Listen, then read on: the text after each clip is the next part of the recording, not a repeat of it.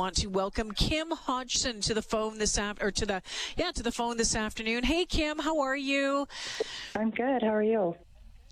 I am good. Kim, your family's been involved with Santa's for a long time. You're delivering toys with the family, including your little guy, since he was really little. Tell us about how you got started.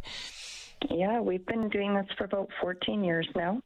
My son was about 3 years old when he would come in the vehicle with us anyways to go do the deliveries. And I just made it our family tradition. So every year we load up, we get some hot chocolate, put our Santa hats on, and listen to the Christmas carols and go spread some cheer.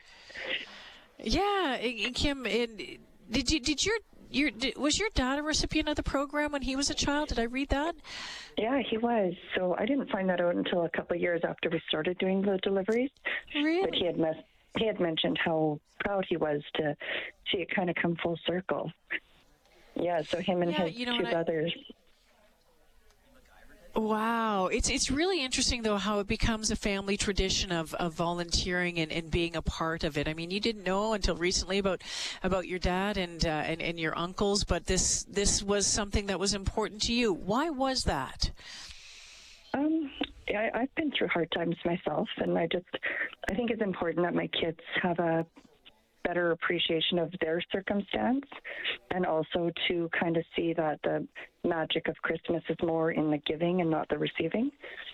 So I have a daughter now who's the same age as my son was, or a little bit older than when we started, and it's important to her now too. So I just think it's good for them to give back and to help spread that cheer. What do your kids say to you on delivery day or after you've made those deliveries? What kind of conversations are in the vehicle on the way home or maybe on the way to the next house? Well, they love it. My son's 16, almost 17 now, so, he just sees it as this is a fun family outing. This is something that we've done every year. My daughter feels like we're Santa's little helpers, and, she thinks that she's helping Santa out, helping her get on the good list, too. Well, you are Santa's little helpers, Kim, you and your family, and we sure thank you for being a part of it all. Anything you want folks who are listening in to know about being involved and getting involved, and maybe why they should make a donation from someone who, has seen firsthand and been a part of those deliveries?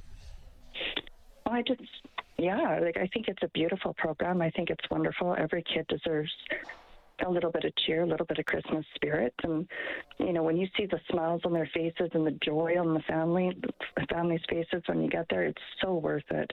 A little bit of time out of your day, and it's good for us. It's good for our heart and souls, and it's great for these families.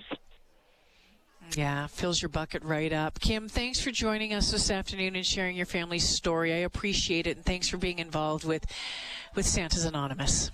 Well, thank you so much. We'll be there this year. All right, can't wait to see you. Kim Hodgson joining us this afternoon, 587-855-1821 online at santasanonymous.ca.